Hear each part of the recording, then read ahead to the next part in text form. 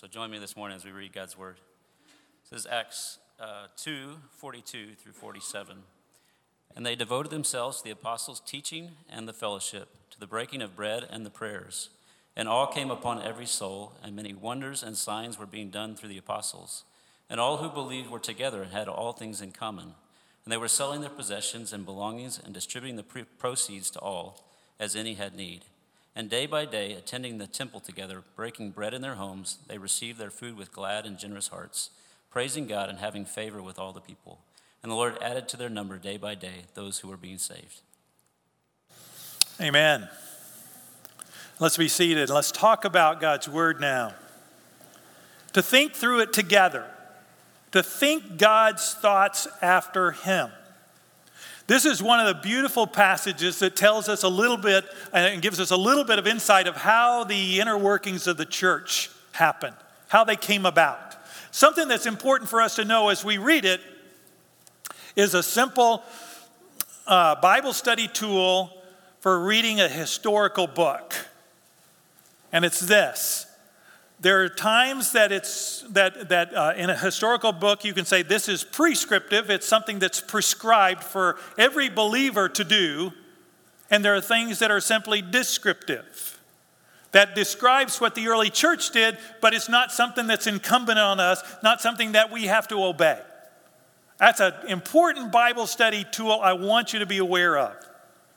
Descriptive versus prescriptive. There are some things in this passage you think, okay, there are things that we as believers should be doing, and then there are other things which we don't necessarily need to do. And so I want you to keep that in mind as we go through this passage together. The focus of this mini-series that I'm going to do the next 2 weeks is small groups. I want you to think about small groups. And in fact, we have a slide. I don't know if the slides came in, or I know we had them. There it is. Better together. Right?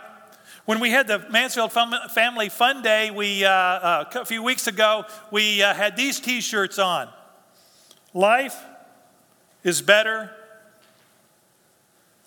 together. Life is better together. Is that true? Is that just a Mansfield Bible Church thing, or is that a biblical thing? In Ecclesiastes chapter 4, verse 9, I know you were getting ready to say that one. In Ecclesiastes chapter 4 and verse 9, it says, 2 are better than 1. 2 are better. I mean, think about just that little simple phrase. 2 are better. Life is better together. 2 are better than 1. And then it gives us the reason why. And then it says a threefold cord is not quickly broken. 2 are better than 1. I think that idea of 2 are better than 1, that idea of together is going to dominate this passage for us today. Because you have several phrases in there, and I'm going to kind of jump around the passage a little bit today because I want you to see the bigger picture. So many times we just jump right into verse 42, we give the 4 things that are there and go, okay, now let's pray, right? I want you to see this bigger context. Context, when you're doing Bible study, context is crucial. It helps you to understand something. If we just pull something out of its context, sometimes kicking and screaming, we'll go off in a direction that may not be where the text was going. And so I want us to think of this idea of together. It says fellowship. It says they devoted themselves to apostles' teaching and the fellowship, the koinonia, the breaking of bread, and prayers, those 4 things. But notice in verse 44, and all who believed were together. In verse 46, attending the temple together. 3 times in the passage, this idea of together, 2 times actually using the word together. It caused me to go through the book of Acts. I began to wonder, how many times does Luke use just the word together to talk about and describe the church? There are times where he describes it of other people in the passage, but in chapter 2, verse 1, the day of Pentecost arrived, they were all together in one place. And you begin to read through this term, together. And so I began to think about this idea of together versus not together. During this COVID season, we've seen a lot of not together. There are churches in Mansfield that didn't meet for 17 months. And you go, wow, That together idea was, and there are some that haven't been back yet. They're still online, which, I praise God that they're being safe. Some of them are immune compromised and that kind of thing. And so it's essential for us to not take this idea of together, not hear what I'm saying today and think, I'm against all the people online. That's not it at all. That's not what I'm saying. But together is better. Together is what God intended. Together is drawing us not just in one place, but interacting. When I was teaching school, I taught for 2 years. One of the things that we were taught in our education classes is this concept of parallel play. Have you heard that term, parallel play? Where, and some of you are teachers or had that, you're shaking your head, yeah, I know that term, I know that phrase. Some of you are kind of going, what is this parallel play thing? You have little kids in a room. Probably in the nursery we have some of those going on right now. They're in the same room, they're playing with similar toys, doing similar things because they're in the same age group, but they're not interacting together. It's called parallel play. One's playing, the other's playing. And it's parallel, but not together. Some marriages are like that. That's pretty humbling, isn't it? You have to intentionally think about working together, or else you'll find yourself just parallel play. You're both kind of living your lives parallel, and you're in the same place, the same location. Geography doesn't change that, and you've got to intentionally go on a date, right? You need to plan those date nights. Otherwise, those times together don't happen. But then you got to plan the date nights without this thing. This causes parallel play at the table, doesn't it? In a room, you can have 4 or 5 people in a room. They're all doing this. You're kind of going, we could be anywhere in the world doing the same thing. And so what we find is just because we have technology doesn't make us more connected. In fact, Generation Z, some of the studies have said that they are the most connected generation ever. And the most lonely generation ever. I mean, think about that. And the thing is there's this concept, and I can't remember the term for it, but basically that whips us. We've been whipped at our age into that same mode where we have the same loneliness and the same great connection and lonely. We have social media, right? Man, we can be connected, and you can get beat up on social media, can't you?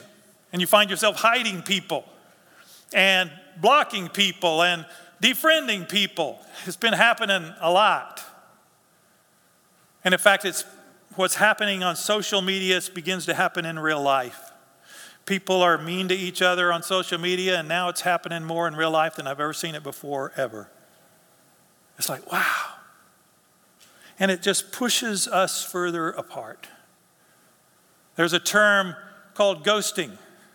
I always like to learn new terms because, in fact, a lot of times what I'll do is I'll come home and I'll just kind of try to casually slip in a new term in the conversation, right? Oh yeah, this person ghosted me. And usually what I get is rolled eyes from my wife, right? Okay, the term of the week. Okay, I get it. And so sometimes I try to do that in a message too, and I see people kind of going, oh wow, what's that? I remember when I first learned the term bling. And people are surprised that I even use it. What? You know that term? This idea of ghosting where people just all of a sudden are a ghost. They no longer connect with you. They don't return your phone calls, your texts, anything. It's called ghosting. And you don't know exactly why it happened. It just did. It's been going on a long time, but now there's a term for it. And so you think about that and you think, so it's easy to get our feelings hurt, easy to get pushed away, easy for us not to want to be around one another. We got plenty of reasons to disconnect. We have to fight for together. We have to fight for together. In your marriage, fighting for together is worth it. In the church family, fighting for together is worth it. Because there's people in our world that would love to have what we have. People in Afghanistan today. I've been emotional all week thinking about them.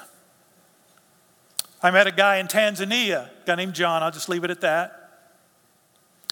He's working with Muslims in Tanzania, but he's also trying to get some people out of Afghanistan.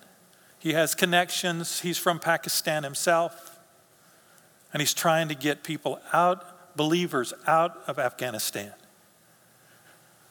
I started reading some of the things that are going on with these believers in Afghanistan, and it just breaks my heart.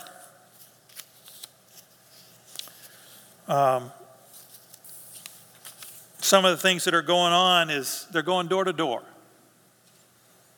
looking for believers, and they know who some of them are. In fact, some have gotten a phone call. I know who you are, I know what you've done, and we're coming for you. Can you imagine that phone call from the Taliban? How you would feel, and you would feel toward your family. In fact, one pastor or one person says, I'm concerned for my life and especially for my family because of me. Wow. If you have a Bible app on your phone, that means immediate death. They will shoot you on the spot. So imagine they come, they take your phone, and you know you're getting ready to die. If you're a convert from Islam, which most of them are, Sharia law says you need to be put to death immediately. A couple that really got me was neighbors. In order to get in good with the Taliban, people that are your neighbors, that you cared about, you've known for all your life, in order to be in good with the Taliban, are going to tell on you that you are a Christian. So you can't even go to some of your friends together with people that you've been together with for all your life. One that I haven't confirmed yet, but it said, you must put an X on your house if you have a daughter over the age of 12. And then they'll come and get her. If you don't put it on your house, they will kill all of you in your home. What would you do? Certainly wouldn't put the X on my house, which means certain death for all of us. They want to eradicate the ignorance of irreligion, and so they're going to take your children, put them in the military, make your girls, your daughters marry some person they don't even know. And you think about those things and you think, they long for together. They long for somebody. Can you imagine how alone you would feel in those moments? We, as the church around the world, need them to know that we love them and care for them, right? I've been talking to my friend John. What can we do? Getting a list of things that we can pray for them, because they are part of us. They are part of the body of Christ. We are members of one another, and so we reach out and we want to help. I asked him, I said, how much is it going to cost to get some of those folks out? About $400 per family. I haven't figured out how I'm going to get him the money yet, because he sends me some stuff and I'm like, well, I can't send you that way and I can't send it this way. And so I'm trying to figure it out because I want to help. And I know this guy. And I know he's got specific people in mind. He has 75 families that he wants to get out. There's about 10 to 12,000 people that need to get out. Some of the Afghans, believers, don't want to get out. They want to share Christ with those in their country. I'm blown away by that. One even said, pray for revival. Wow, what faith. I look at that and I am stirred by their heart. I am stirred by their love for Jesus. And this isn't just kind of something in a classroom where we discuss, oh, what about these people in this country? Or what about, they're living it. And I think we take for granted this idea of together, which they long to have. Just the encouragement of knowing they're not alone. Encouragement. We have to fight for together. Everything in our world is pushing us apart. Internet, we're well connected, but alone.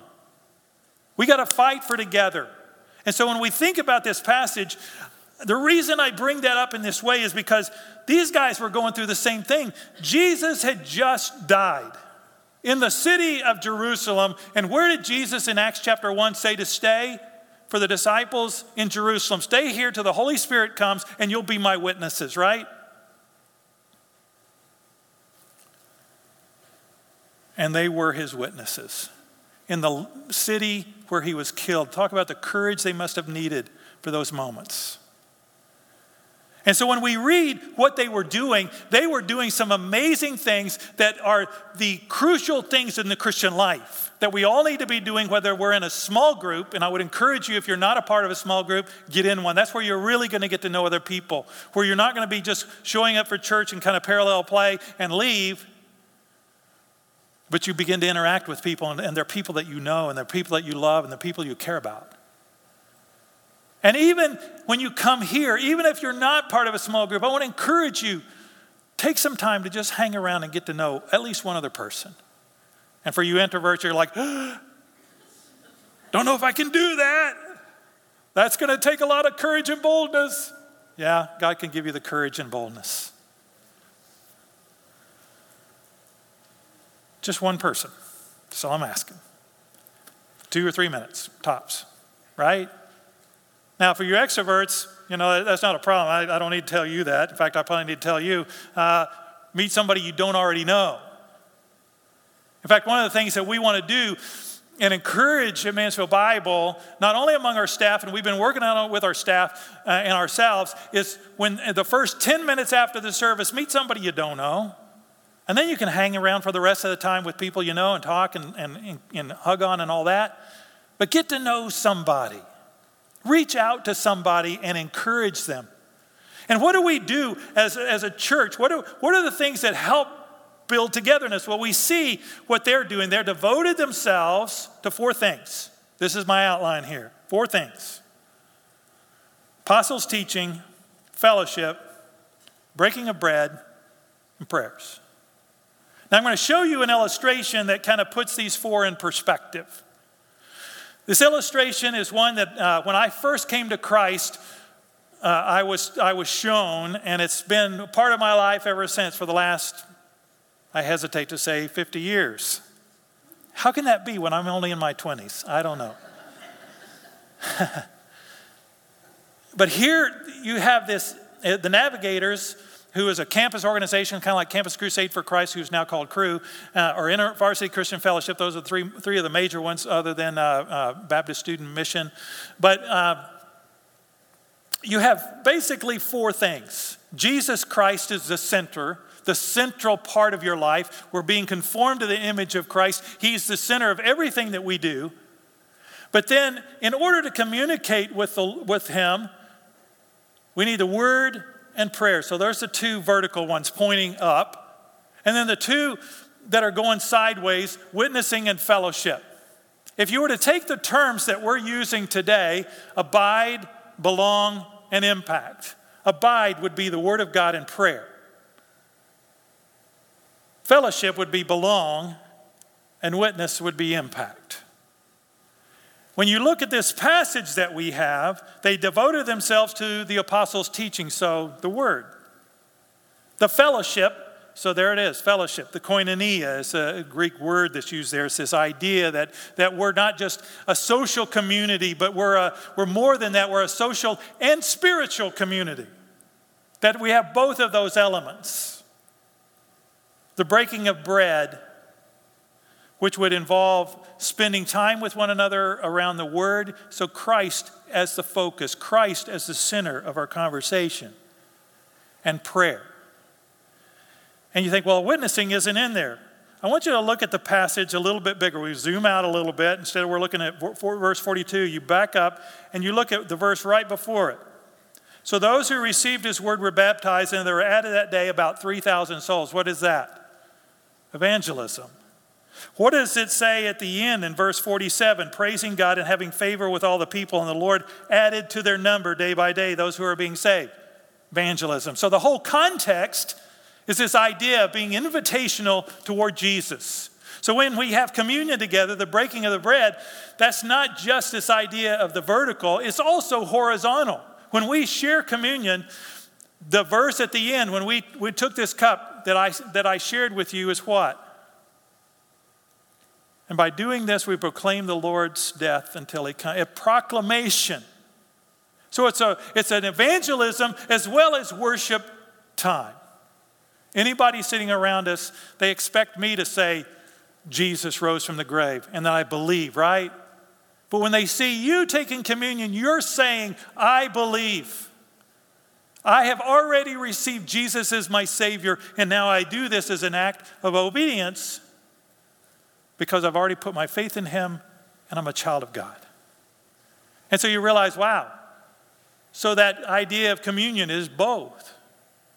And this idea of our Christian life needs to have these four elements in them, with Christ as a center and then us obedient to the Lord.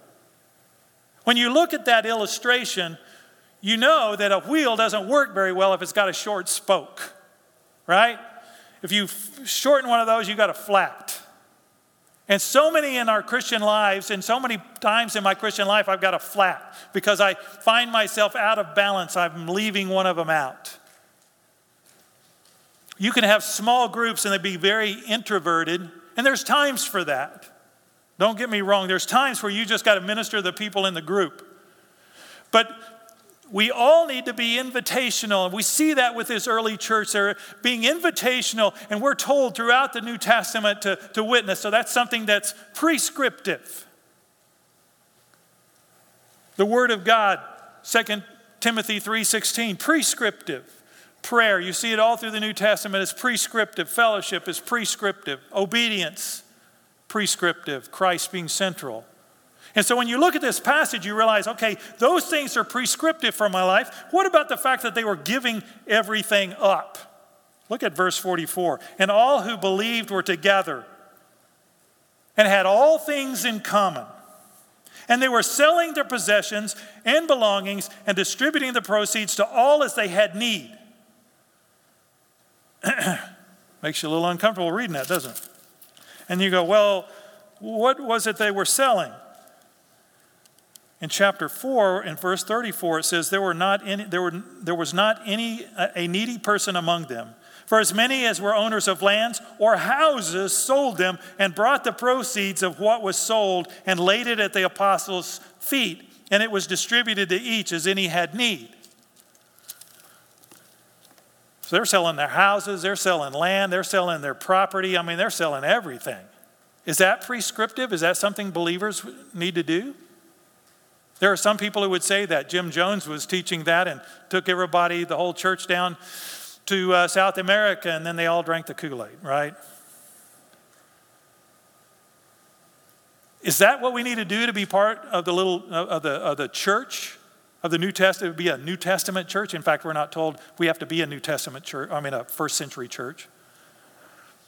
We are supposed to be a New Testament church, not a first century church necessarily. And so you look at this and think, why did they do this? Because 1 Timothy 6, if you look at 1 Timothy 6, it talks about those who have a lot in this world. And you'd think he would say, you need to give it all up. You need to give it all away. I mean, after all, Jesus asked the rich young ruler to give away everything he had, right? Is he asking all of us to do that? In 1 Timothy 6:17, it says, as for the rich in this present age, charge them not to be haughty, nor to set their hopes on the uncertainty of riches, but on God, who richly provides us with everything to enjoy. What? I don't expect that from Paul. To enjoy? I'm supposed to enjoy the stuff that he gives me? Yeah, absolutely. When you give a Christmas gift to your children, do you expect them to enjoy it or to give it away?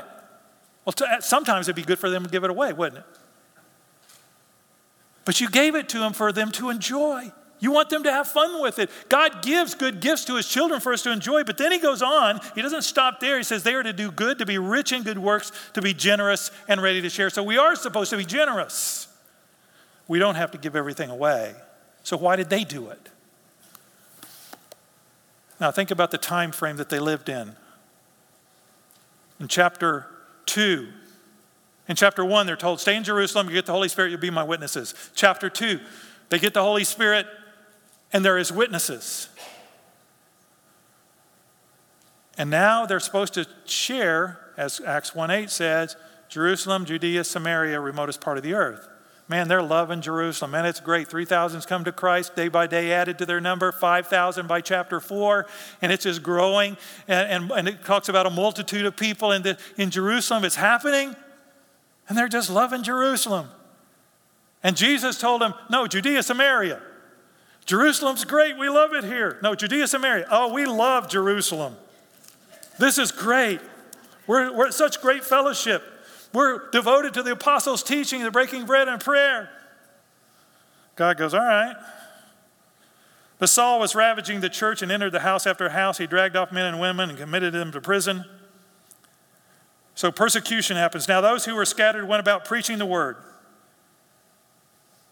Philip went down to the city of Samaria and proclaimed to some of them, oh yeah, Samaria. Remember Samaria?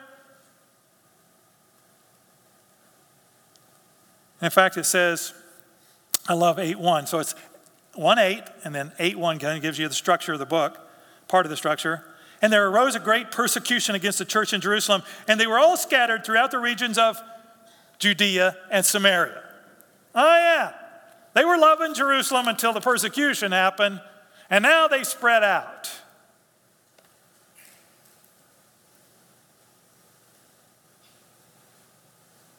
We're supposed to reach beyond ourselves. We're supposed to be invitational. God has a world that he wants us to reach for him. And yet, what do we do during those times? What would we do in our small groups? If you gather together in a small group, you have the 4 essential things. You want to have the Word of God, so read the Word together. And you may say, well, I'm not very good with the Word of God. You don't have to be. God wants you to grow in it. When I was first a brand new believer, I knew nothing. I didn't even know where the books of the Bible were. Because the tradition I grew up in, we didn't use our Bible. We just used tradition. And we had the Bible, but it was in a little prayer book. You just read that. So I didn't know how to find stuff for myself. I didn't know all of what Scripture said. Because we didn't go every week, even at that. So how could I be devoted to the apostles' teaching? So read the Word. So I come to Christ. I'm leading a Bible study within a few months of after I come to Christ. I don't know half the answers to anything. Somebody would ask a question. I don't know. I'll find out. I go find out, come back the next week. Okay, here's the answer. They say, well, what about this? I don't know. I'll find out. That's how I learned. And I'll tell you what, I was hungry for the Scriptures because I had to have an answer in a week. And so I spent time scouring God's Word. I was hungry. Even myself, they would ask the question. I'm like, oh, that's a great question. I don't know. I'd like to know that too. Here's the thing that I learned.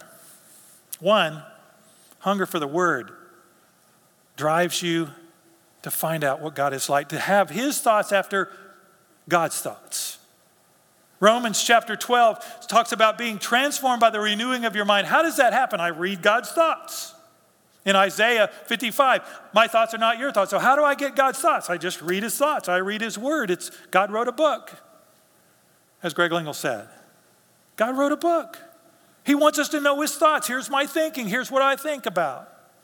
Here's what's important to me. Here's how spiritual realities work. And so I was hungry for his word. And I realized, you know what? I went to seminary because I was so hungry. Because I thought, man, I want to know God's word, and I want to know it well, and I want to be able to teach people about what God's word says. And what I've found over the years is every time I find answers, I get more questions. And then I answer those questions, and then I end up with more questions. And there's an endless number of questions, right? Because our God is deep. It would bother me more if I could find all the answers than that there's mystery with God. And so I read the word, the apostles' teaching. I'm committed to that, devoted to that. But I also know for the last 2,000 years since the beginning of the church, since these events occurred, God's done pretty well without Greg Buckles on the scene to kind of help correct some folks, right? His word is sufficient. Isaiah 55:11, His word is sufficient. It will accomplish what He directs it to do. It will change people's hearts. I can't change people's heart. His word does. And so you're in a small group. Just read the word of God together. In your family, read a passage of Scripture together and just talk about it. Have some spiritual conversations. In fact, a number of years ago, when we were talking about, did this series on the family, one of the things that I saw, because I did this, I just kind of researched it. It's amazing what you can find on Google. There was a study done in Cornell University where they were talking about families that are bonded together well. They eat at least 3 meals together. 3 out of 21 meals a week, 3 together. They put down their cell phones and they have conversation. And the conversation is more than just pass the salt. Because that's usually what the conversations, pass the salt, I need more meat, I need some butter, whatever.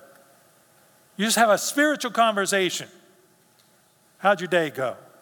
When people feel safe and you're not going to judge them and it's going to be a positive conversation and not a time where you're jumping their case, that's for later. This is an open time. 80% of kids will open up with their parents during those 3 meals. They want to talk about their lives. If you have spiritual conversations and it's open and it's a safe place.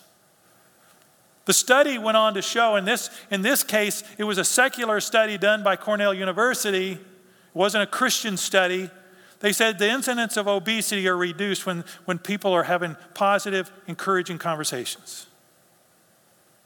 The incidence of anxiety, which we have in COVID times more than ever, mental health issues, right, are reduced. Incidence of using tobacco products, incidence of drug use, incidence of teen pregnancy all go down.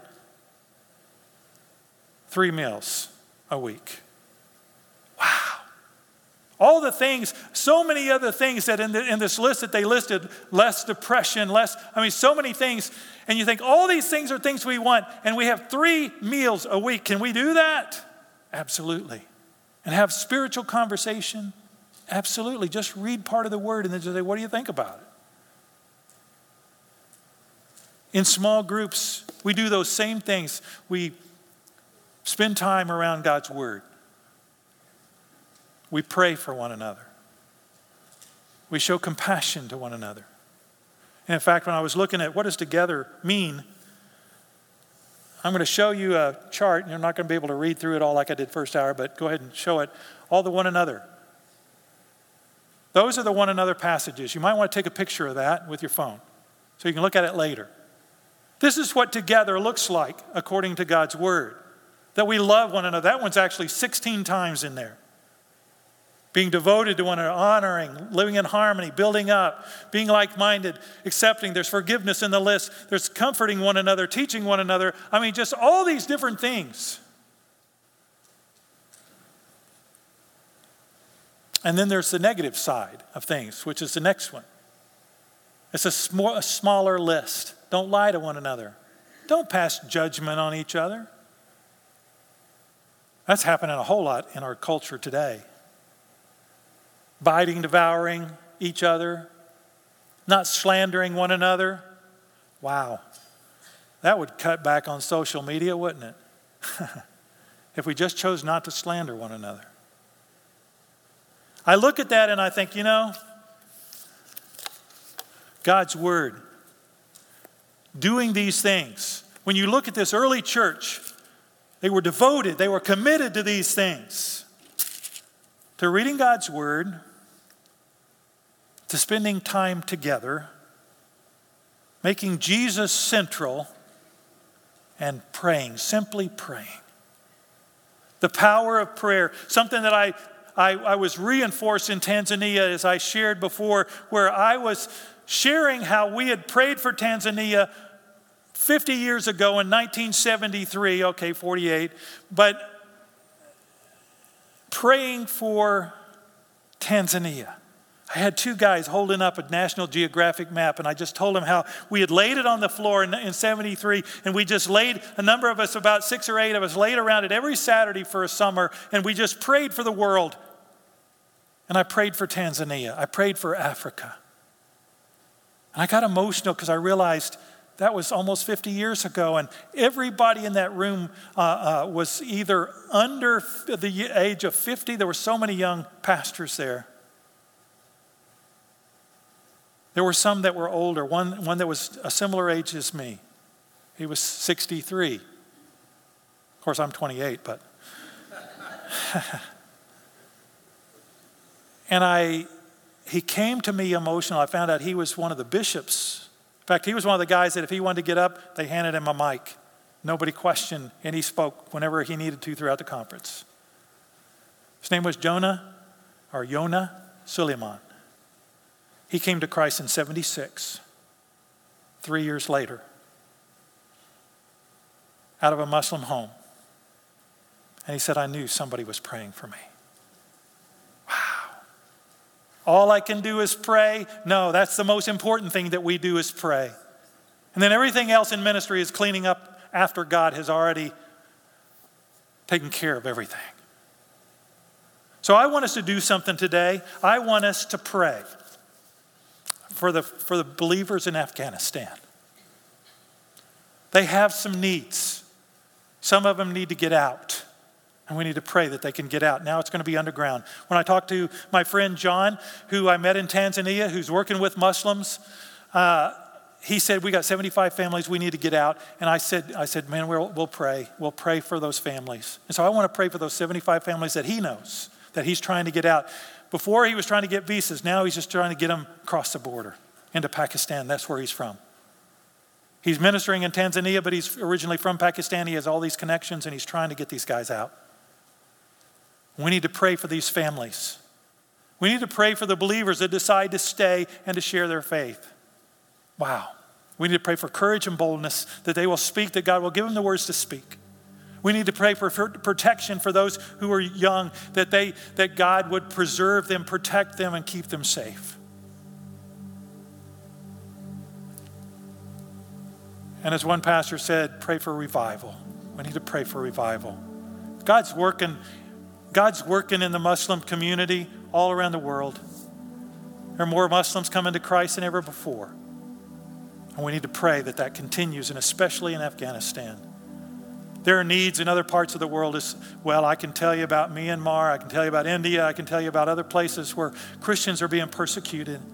But right now this morning, I want us to focus on the believers in Afghanistan. And I want to just take a moment, and we're talking about together. I want us to pray together as a body of believers. And so I want you to pray not just by yourself. You can if you're more comfortable with that. But I want to encourage you, join with somebody. Maybe somebody you're with, maybe somebody that's across the aisle. And just say, hey, will you pray with me? I want to pray. And I want us to just take a few moments here at the end of the service and just pray for those in Afghanistan. If you want to kneel, you can kneel. If you want to just sit where you're sitting, you can. If you want to walk over and stand, that's okay too. Just take a couple of minutes to pray, and then I'll close for us in prayer. Let's pray.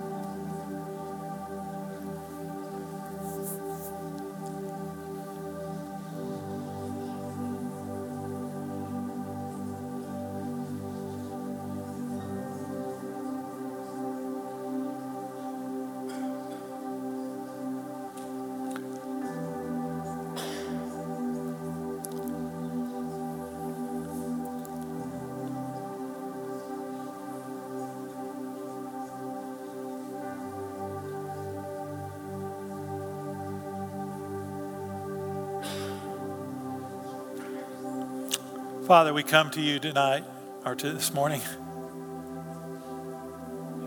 and our hearts are broken for our brothers and sisters in Afghanistan.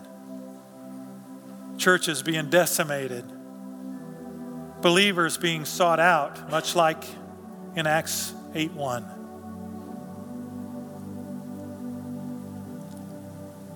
People losing their lives, maybe even as we pray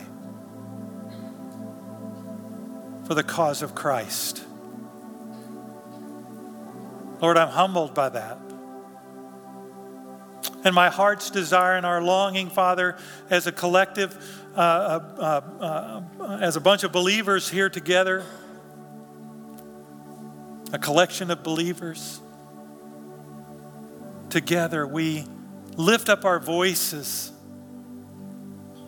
and we pray that you would protect them, save them, preserve them.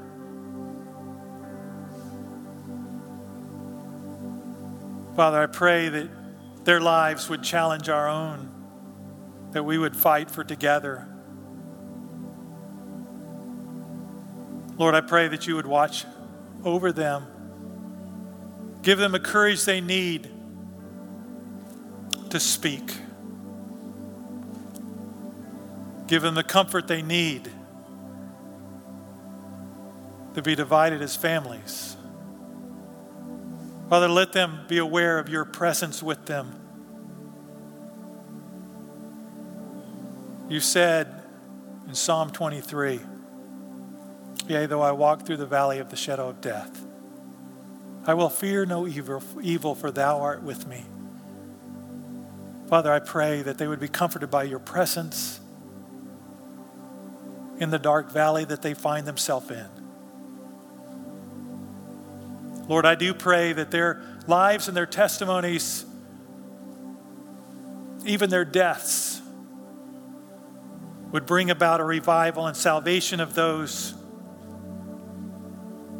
who put them to death, much like Saul experienced.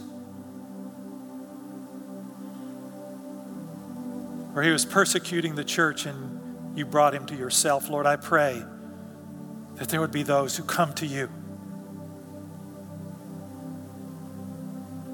Stephen had to die for Paul to come to Christ. And Lord, we don't understand it. We long for a world where there's no more suffering and pain, and we know that's the next one. And so, Lord, we pray that while we're in this one, your will be done on earth as it is in heaven.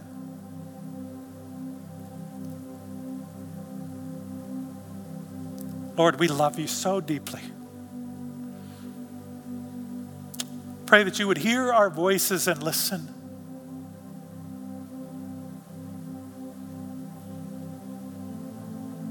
And Father, we pray